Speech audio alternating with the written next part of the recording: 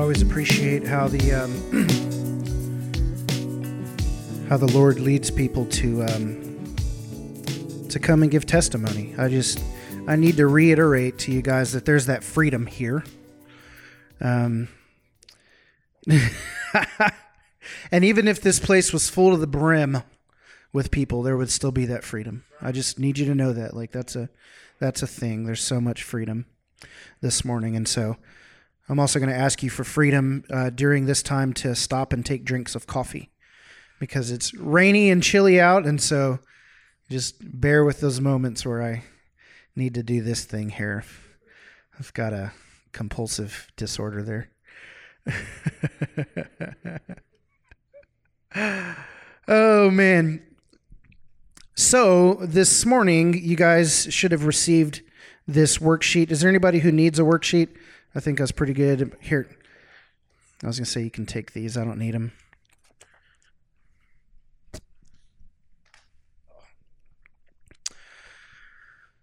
So this morning, today is stemming from just some of my contemplations that I've had over the past couple of days and weeks as I've been considering just even my relationship with the Father. I've gotten into some places where I've just been asking the Lord some questions. And let me just tell you, it's okay to ask the Lord questions. And I just want you to know also, as we consider freedom in Christ and freedom here at the source, that let me just say that contemplative, investigatory questioning within our faith is not a bad thing. Because if anything, what I've found is that the more that I've asked myself tough questions concerning my faith, the stronger my faith gets, and not the opposite. Because, the Lord is just so good in the way that he does that. And sometimes the questions that we ask could possibly be cause for concern for others. They would say, whoa, you better be careful asking that question, because that's making me question your faith, or so on and so forth. And so, anyways, I just want to have a free and open heart concerning that for you. There's a way, so I would consider myself from my mother's womb to the pew. I grew up in a small Baptist church called Allendale Baptist Church in Pasadena, Texas, and we would travel every Sunday. My mom doesn't drive the freeway, and so we would take the back roads to this church every single Sunday. And I just remember, as far back as I can remember, being one of these little kids, sitting at the table, and, eating my crackers and coloring my King Davids and my Goliaths and my Noah's Arks and doing all these different things. And so I've come up through the Christian system, so to speak. And I've been taught, and I've heard plenty of sermons.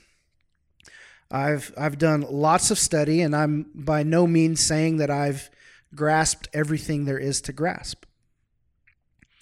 And so there's a way that I've viewed things my entire life, and I'm not saying that every part is wrong and every part is right. I'm just saying that within your own personal journey, when you reach these points of maybe asking questions, and I'm not talking about doubting Jesus and the resurrection, like none of that those foundational tenets of the faith. But sometimes we just have questions, right? And I think it's okay to ask questions. And so going back to what I was talking about, growing up through the church, I've heard all the Bible stories.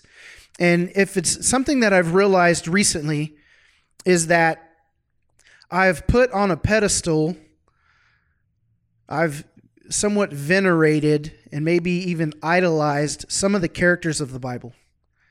We read the scriptures and we see these amazing feats of faith, right? We see these guys who made it, right? Oh, they made it into the scriptures. And we're like, wow, and Honestly, as a kid, we learn these things, but for me, what I've realized is that I've done two things.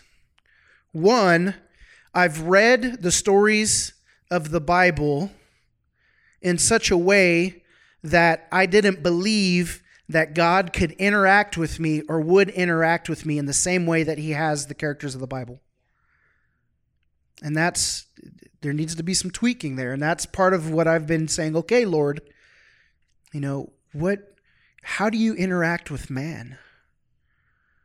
Right? What's the role of the Holy Spirit in this? And just questioning, God, how do you want to interact with me? What's possible for man today, thousands of years removed from the final penning of what is deemed as canonical scripture, right? Scripture that's in the canon, the Bible. God, how are you interacting with people? What are you doing? And so I've thought about that. One, I've looked at the characters of the Bible and I'm saying, that's great for them. And I realize you were doing things differently back then. But here I am today, and what does that mean for me? The second thing I've come to realize, and don't hear me sideways on this, because Satan likes to twist things. Don't hear me sideways on this.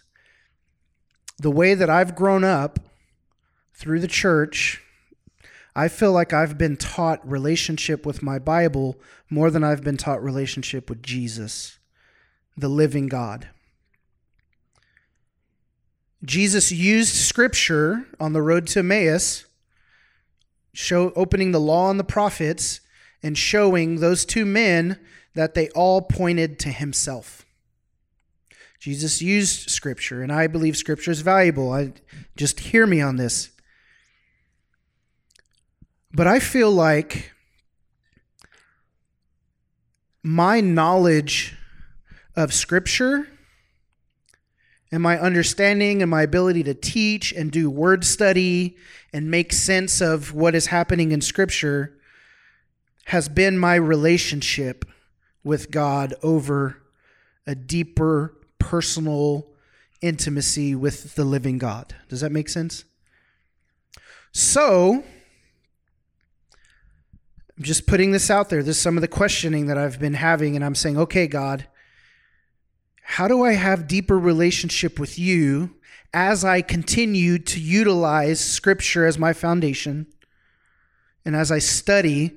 Because for me, it's always been, what does the Bible say? And there's been times where I say, okay, Jesus, I want deeper relationship with you. And so then I open my Bible, which is good. But Jesus warned the Pharisees and he said, you search the Scripture because you think in them you have eternal life. Yet you've refused to come to me. And so just understand that this is my line of thinking. And this is what I'm trying to process within myself. I'm saying, Jesus, I feel like my entire life I've had more relationship with Scripture than I have with you. Because I think it's impossible to have intimacy with a book. But it's possible to have intimacy with Christ. And it is possible that the book points us to deeper intimacy with Jesus. But what if I'd not been allowing my heart to be pointed to the man, Jesus Christ? And these are just things I'm asking myself because I'm at a point where I'm saying, I want more, Lord. I want the God of the Bible that set precedents in the way that he interacted with man on earth. And the precedent that he set was that he would reveal himself to man. Right? Supernaturally would reveal himself to man. And so if we look at the Scripture and we see all of these men and women throughout the Scripture who God supernaturally, spiritually, this invisible God manifesting himself somehow, some way in front of merely men because he wanted us to know him. And that's why the sermon title today is The God Who Speaks. Because I believe that we serve a living God who is continually speaking. He will speak through written word, but he also speaks from his mouth. This is just what I believe. We can talk about this if you have any kind of objection. But I've minimized myself and I've raised up Bible characters as those that could really intervene with God. And so now I simply live by faith, which is the way we're saved and we're justified. But I believe that God intends for a deeper connection. I think this is his heart for us. I think what we've been talking about over the past couple of weeks is a deeper connection with the Father. And I believe deeper connection with the Father can come through deeper understanding of the revealed Christ within Scripture. But I wonder about things like some of the instances that happened in Scripture, and I'm going to talk about just a couple of these. And so James 5:17 through 18 says this: Elijah was a man with a nature like ours. Another version says Elijah was a man just like us. Now let's just talk about Elijah for a second. Now I don't know, I can't go through and give you every supernatural God moment in the life of Elijah. But Elijah was this prophet who did many wonders. He was the prophet who called down fire from heaven to burn up a sacrifice that was like, it was drenched in water, right? So Kim was telling me the other day, she said, hey, I think it's the perfect time to burn some of that brush and that wood and these pallets that we have in our backyard. Well, that stuff has been stacked up in our fire pit and it's been raining and raining and raining. And I said, we're probably going to have to wait till it dries out a bit to actually start it. That's me looking at this. I'm looking at science. I'm looking at physics. I'm looking at the situation. I'm saying that's not going to burn if I try and light it. Elijah had this sacrifice in this wood that was drenched in water with a trough of water around it, and then supernaturally called down fire to consume it. So that which was not possible in the physical was made possible by supernatural intervention. This is Elijah. He was a man just like us. There was nothing special about Elijah. What James, I believe, is doing here, I believe he's equalizing characters of Scripture to us. And he's bringing Elijah down. So Elijah was a great prophet, right? Wasn't it Elijah and Moses that stood on the Mount of Transfiguration with Jesus? And so you would look at that and you would say, wow, Elijah manifested in the Spirit, talking to Jesus and Moses after they passed away, even though they're eternal, right? And so you think of Elijah and you see him through this lens as like this super prophet. Elijah was taken up into heaven by a chariot of fire. He didn't taste a physical death like we would. So you have this venerated, lifted up prophet of the Old Testament. You've got James saying, hey, look, Elijah was a man just like us with a nature just like ours. So you take all of the works and all of that supernatural interaction with the Father, all of this ability, all of this anointing, all of this Spirit gifting that he had to move and do the work of the Father that manifested supernaturally. And James says he was just like us. So just because we have the perception that somebody is holier or better or more gifted or they have more Spirit or more anointing or whatever it is, James is saying, look, he's a man just like us. He prayed earnestly that it would not rain for 3 years and 6 months, and it didn't rain on the land. And then he prayed again, and the sky gave rain, and the land produced fruit. Just before that scripture, it says, the prayer of the righteous man is powerful and effective. And so James is making a case, and he's saying, look, we've got to get out of this mentality that there's something special or significant or unattainable, more significant or more unattainable with these characters, these people that we've maybe venerated. And he's saying, let's realize that we're all on the same level here. He's a man just like us. But with earnest prayer, there was power. With earnest prayer, there was supernatural interaction and intervention. And I just think about that. I'm like, so what does that mean for us? Check this out. In Acts chapter 7, verse 30 through 32, it says, after 40 years had passed, an angel appeared to him, that's Moses, in the wilderness of Mount Sinai in the flame of a burning bush. When Moses saw it, he was amazed at the sight. As he was approaching to look at it, the voice of the Lord came, I am the God of your fathers, the God of Abraham, of Isaac, and of Jacob. So Moses began to tremble and did not dare to look.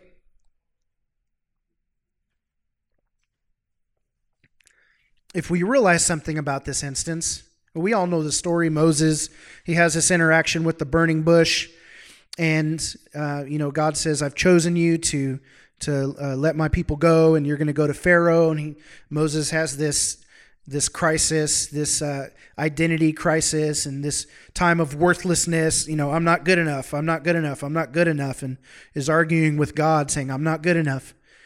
God's still saying, I chose you. But what I find interesting about this situation, I'm just presenting these instances to you because just as I'm looking at these and wrestling and wonder how this relates and maybe what the Lord wants to show me, I would submit to you to work through the same process and maybe look at some of these instances and say, God, what does this mean? And how would you interact with me? Because that's the question. My question is, God, what is the nature of our relationship? How do you interact with me today? And what is the potential of that interaction? And maybe and I just think of that because I feel like I've come with a limited view for a long time in my life. And I'm just asking the Lord, and I'm looking to Scripture and saying, what does this mean? So Moses, we know he was in Egypt. He killed an Egyptian that was messing with his homie, right? So he kills the guy, he murders him, and he flees. And he's in the wilderness. For 40 years he's there. What I find interesting is that Moses, apart as he had run from his calling, right? He had murdered a guy. He separated himself from civilization. He wasn't a part of any kind of organized religious entity or organization or submitting to an elder board, or he wasn't, under some discipleship model. He's away. He's as far away as he can get. And he's out in the wilderness. And of course, the Lord had purpose in the wilderness because he's learning what to eat, what not to eat, how to live in the wilderness, and then he takes God's people back into the wilderness for another 40 years. So like this guy, 80 years in the wilderness. Goodness. Sorry, Moses. But as far away as he could possibly get into a remote place of solitude, God met him there. And that's what blows my mind more about this story than anything. Do you remember the scripture where David starts to talk and he says, where could I go? Where could I run from your spirit? If I go down into the depths of Sheol, you'll be there. If I ascend to the highest of heights, you'll be there.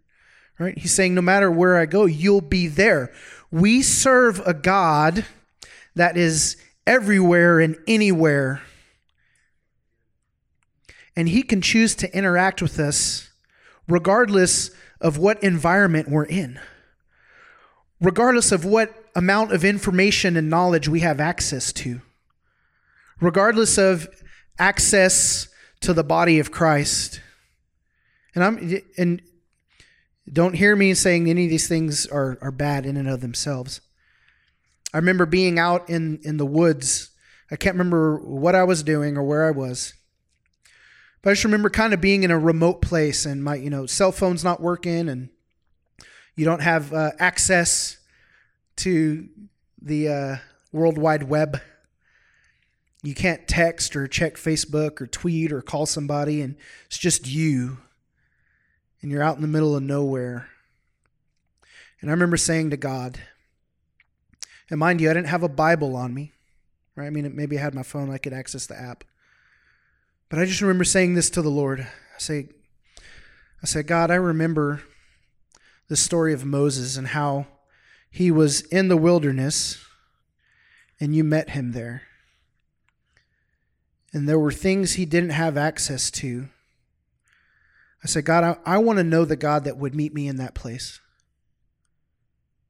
I want to know the God that would show up if I was in the middle of nowhere, cut off from civilization, cut off from internet and knowledge and phones, and if I was like Castaway, Tom Hanks, on an island with a volleyball and an ice skate,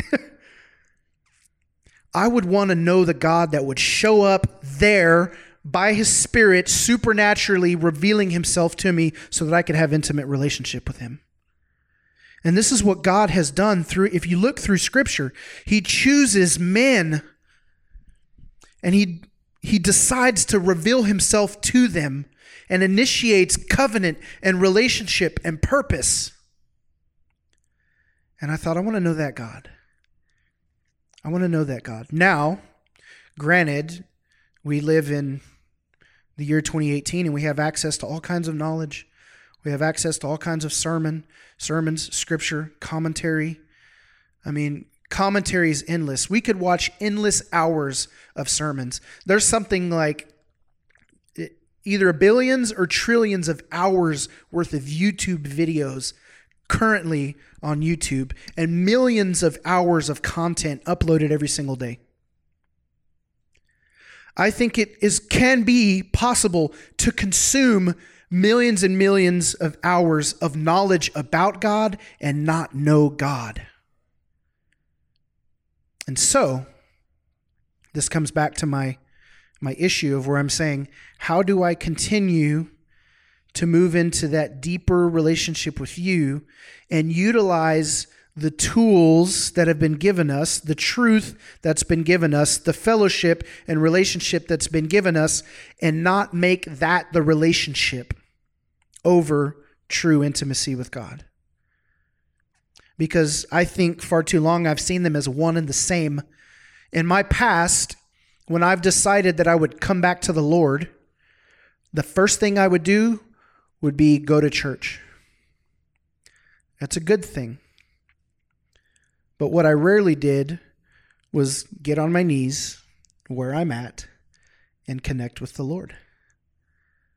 I felt as if in order for me to truly recommit my life, I have to go to a church gathering and I have to wait for them to ask for someone to raise their hand to rededicate, and I have to walk up and I have to tell somebody for this to actually be a thing. What if I had purposed in my heart to do so and then that day never came? You know, God's like, well, you know, Jason, I'm really appreciative of your heart to repent and to give your life back to me. And so, you know, I really hope you get up and go to a church service tomorrow so that you can really make that a thing. I know it sounds like I'm mocking, but this has been my view of God. And for far too long, I had seen the activities surrounding the Christian life as the Christian life, neglecting the foundational, intimate relationship with the God who throughout history has revealed himself to man, regardless of where they were or what knowledge they had access to. And so I just think about these things. God, what do you want me to do with this? Check this out. 1 Samuel 3, verse 1 through 10. As a kid, I loved this story. And I think if anything got me to really begin to listen for the Lord and to believe that I could hear the Lord speak, it was this story when I was a kid. Because I remember laying in my bed saying, God, if you want to talk to me, I'm here. As a kid, so good. The boy Samuel served the Lord in Eli's presence. The boy Samuel, so he was a young boy, served the Lord in Eli's presence. In those days, the word of the Lord was rare, and prophetic visions were not widespread. So there was some silence from the Lord. One day, Eli, whose eyesight was failing, was lying in his room. Before the lamp of God had gone out, Samuel was lying down in the tabernacle of the Lord where the ark of God was located. Then the Lord called Samuel, and he said, "Here I am." He ran to Eli and said, "Here I am, you called me." "I didn't call," Eli replied. Go back and lie down." So he went and lay down. Once again, the Lord called Samuel. Samuel got up, went to Eli, and said, "Here I am, you called me." "I didn't call, my son," he replied. "Go back and lie down." Now Samuel had not yet experienced the Lord. Interesting, huh? Here's what's interesting. Let's paint this picture. Samuel, learning under Eli, serving in the tabernacle of the Lord, daily service, priestly service in the tabernacle of the Lord. As an apprentice to a priest of God, the boy Samuel is doing and learning about the temple, doing the tasks, learning about. He's gaining knowledge and he's gaining know-how. Yet Scripture tells us he had not yet experienced the Lord. I find that very, very interesting. How many of us in the past or at some point in time have done the work of the Lord in His name? We've done ministry. We've done tasks. Tim, you've done a lot of tasks. God bless you. We've done a lot of tasks together. How many pianos have we moved? How many lights have we set up and torn down? How many times have we went storage diving, climbing on top of? Just how many times we unloaded a trailer, right? Let me just tell you that within ministry there are a lot of tasks that can be completed, and there's a lot of. We can know how to do ministry. We can know how to church plant. We can know how to make a service happen. We can know how to run a kids ministry.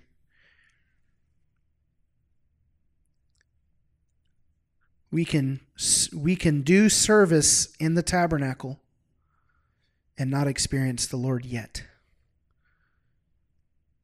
Now Samuel had not yet experienced the Lord because the word of the Lord had not yet been revealed to him. Once again, for the third time, the Lord called Samuel. He got up, went to Eli, and said, "Here I am, you called me." Then Eli understood that the Lord was calling the boy. He told Samuel, "Go and lie down. If he calls you, say, 'Speak, Lord, your servant is listening.'" So Samuel went and lay down in his place. Then the Lord came, stood there, and called as before, "Samuel, Samuel." And Samuel responded, "Speak, for your servant is listening." And when I read that earlier, I think it was last night or the night before, when I read that and Samuel says, "Speak, your servant is listening," I just thought, what an amazing mentality to have as a believer in Christ. Imagine if we embraced that mentality.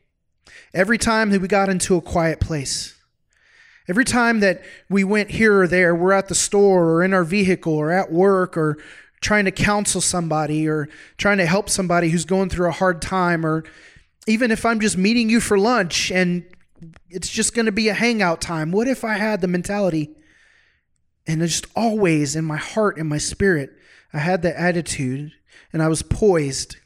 I had the position of the heart that says, "Speak, your servant's listening." That I could continually on a daily basis, minute by minute, moment by moment, have a heart that says, "Speak, Lord, your servant is listening." That I would position myself and be open to hear the God who speaks. He speaks. Can also, as I open the scripture, can say, "Speak, Lord, your servant's listening." But as I journey through life, if I adopted that attitude, and I remember being a boy, laying on my bed, just laying down to go to sleep, and I'm like, "Okay, God." There was a habit. I just always prayed. I was always listening. I was always wondering what He was going to say or if He was going to speak. I had childlike expectation of a God to speak to me. I read that scripture and I said, and I heard the story. And so I know that the Bible teachers at that point in time, my Sunday school teacher, just said to us the very same thing. When you lie down to go to sleep, if you hear the Lord calling you, say, "Speak, Lord." And it wasn't like they said, well, this was just a one-time instance where God was speaking to Samuel, and so it was just for him, and that's just one story in the Bible, and in this instance, that's how God spoke. But now, just an adult telling me to a kid, hey, this is a really cool story. Check this out. God wants to talk to you. He wants to speak to you. And so if when you're going to sleep, just have an ear to hear. Say, God, I want you to say to me whatever you want to say to me. And I want to hear what you have to say. God always goes after the man or woman that knows who are going to be obedient and do his task. Right. That's a different task than in our own mind thinking how we're going to do church or play church or whatever. And that's why in the scripture he says, depart from me, I never knew you. Right. Lord, haven't I done many things? Right. Yeah, many will come on that day and say, Lord, Lord, haven't we prophesied in your name and cast out demons? And he'll say, away from me, I never knew you. Again, there's that relational desire that the Father has for us. God always desired to tabernacle. It means to come and dwell among us. God has always desired to tabernacle among his people. And so when Christ came, he came as Emmanuel, which means God with us. And the with us, right? And it even says that the Lord stood there. Are you guys reading this? The Lord came, stood there, and called to Samuel. Do we believe in an ever-present, presentable in the sense that God could present himself to us here for the purpose of intimacy? He did it to Paul. He showed up, right? Saul, Saul, why do you persecute me? I just think that's so awesome. Speak, for your servant is listening. We serve a God who speaks, and we can have that attitude and that mentality. One last thing, Hebrews 11:6. Now without faith, it is impossible to please God, for the one who draws near to him must believe that he exists and he rewards those who seek him. Jesus said, ask and it will be given to you. Knock and the door will be opened. Seek and you will find. Hebrews tells us, without faith, it's impossible to please God. If we're going to draw near to God, we have to believe that he will reward those who seek him. Do you know what the reward of seeking God is? Finding him. The reward of seeking God is God himself. Everything that Jesus did on the cross was not just to pay for sin and to keep us out of hell. When we give a get out of jail or get out of hell free card gospel, we are missing the most important, dynamic, life-altering reward of the gospel of Jesus Christ, which is God himself.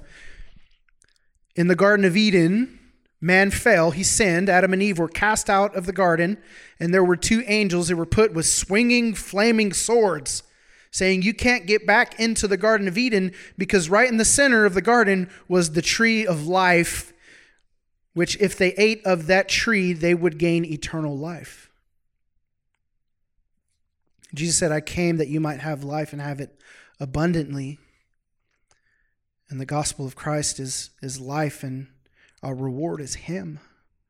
It's back into Eden, where there's a tree that we can eat from that gives us all truth and all understanding, but Jesus is that tree. And we get to be with him again in that place.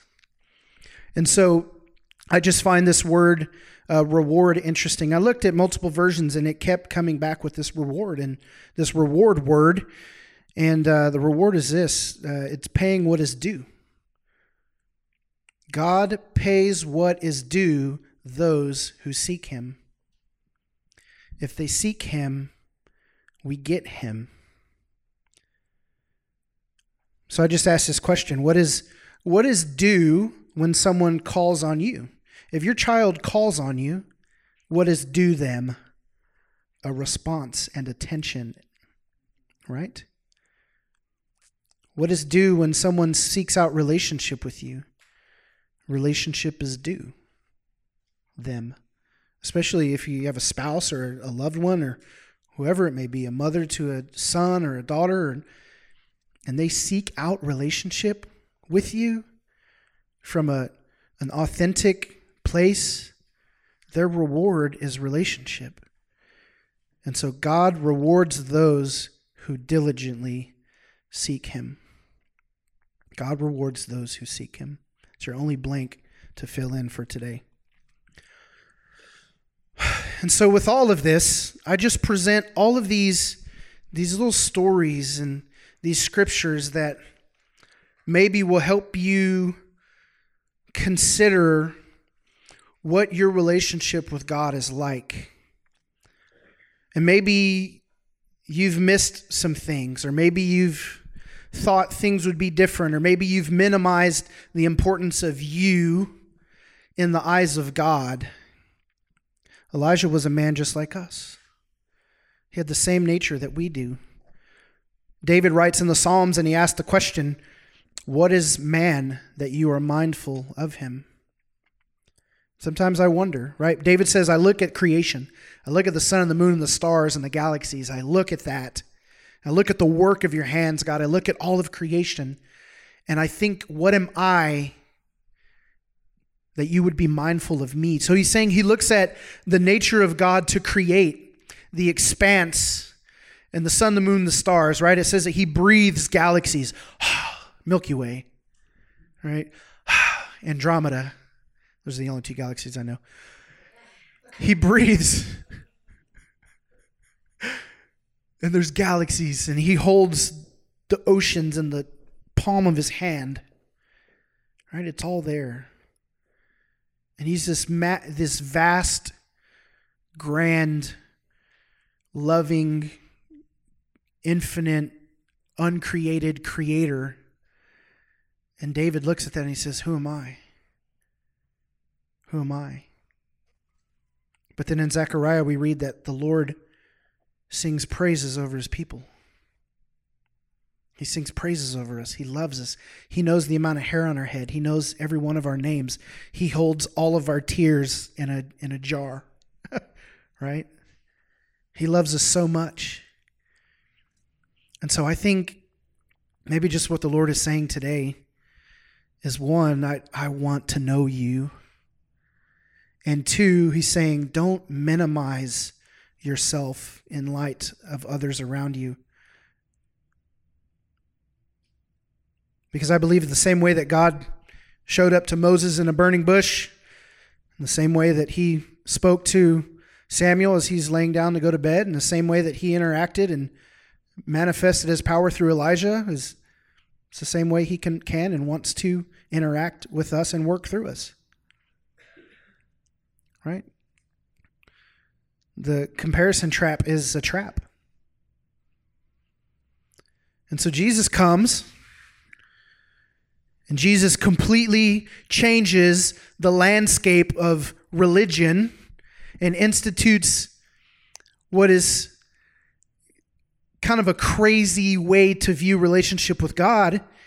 And he says, pray like this: our Father who art in heaven.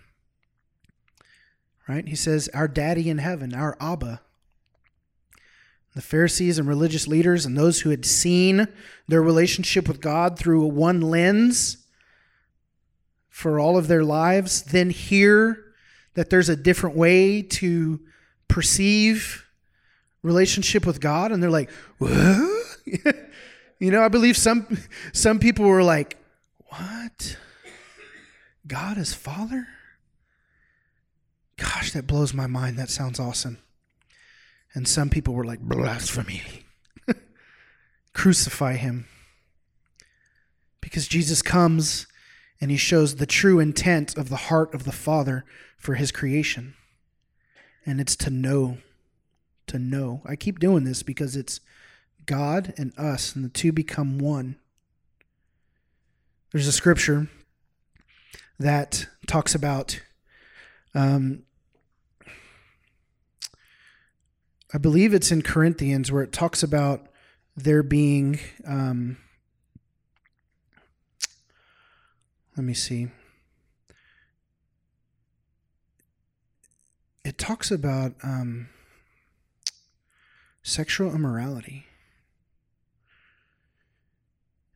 And it's interesting because Paul talks about how when we sin sexually, that we sin against our own body. And he talks about that in light of adultery and how when two people come together, they become one flesh. The two become one. And I've always seen that through the lens of marriage and how, the two would become one flesh, right? Consummation. There's a coming together. But I never looked at it from the spiritual side, and Paul actually talks about it in that verse, and he says, don't you know that those who are in the Lord become one spirit with the Lord? The physical symbolism of man and wife coming together, becoming one, is used to symbolize a coming together and being one with the Lord in spirit.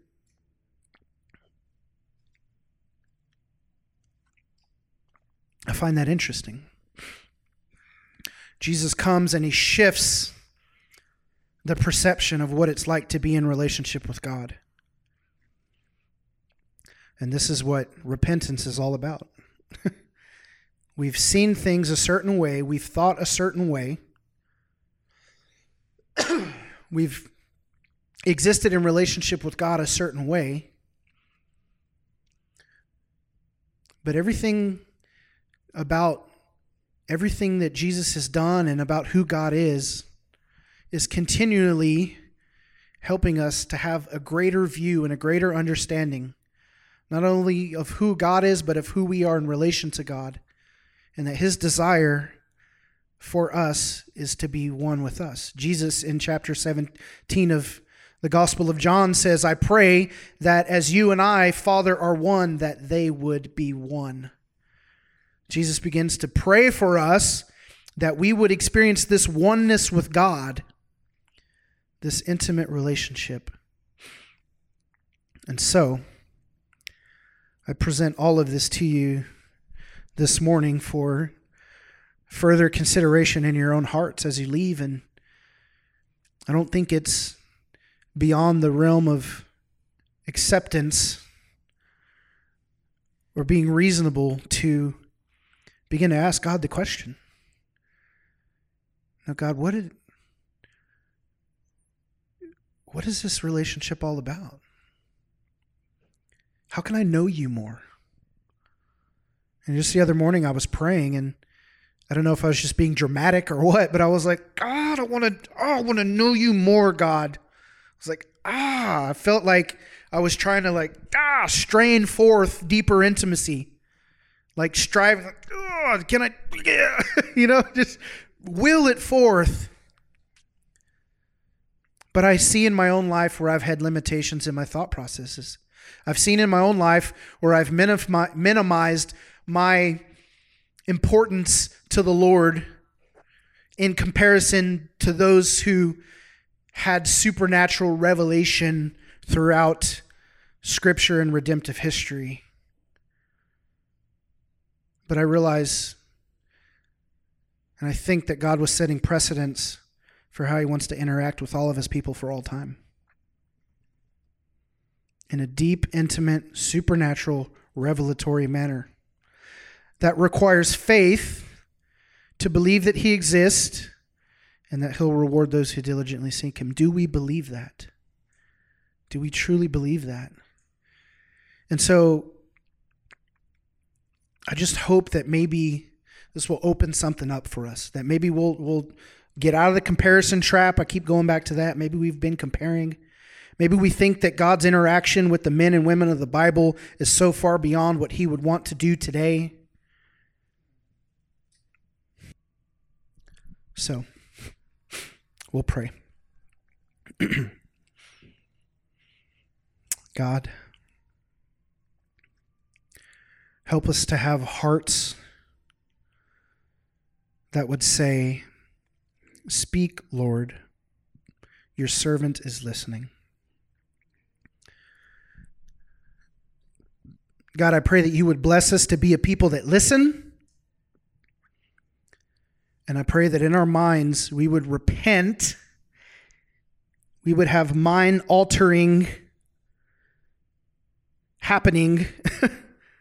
Something would happen in our mind, God, that we would begin to believe or believe more that you're the God who speaks. And you're the God that interacts with your creation in an intimate way, in a real way. And that you use everything around us. You use people.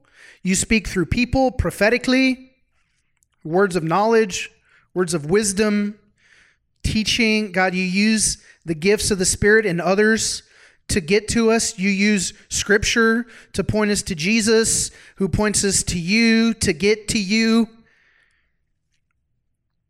God, you use encouraging words. God, you use it all. And so, Father, help us to not be okay with just having knowledge about you, that we would move into a true knowing. That word konosko, that knowing, being familiar with, being acquainted with you, God. And so I just pray that you just break open anything you need to break open, God, and you hit hearts where you need to hit hearts, God, and you change minds where you need to change minds, Father God. And I just pray that you keep out the words and the influence of the enemy, that he would try and twist it, that he would twist and pervert things that were said today, or things that maybe people will be thinking as they leave here, God. We just pray for a pure planting of the seed of your word to have fallen on good soil, and that it would do in us what you mean for it to do, God. And I just thank you for freedom to ask questions and explore and conversate and consider and meditate, and that we know, Lord, that you're just going to bring about the fruit that you desire from the preaching and teaching of your word, your heart for us. And so we thank you. We love you. In Jesus' name, amen.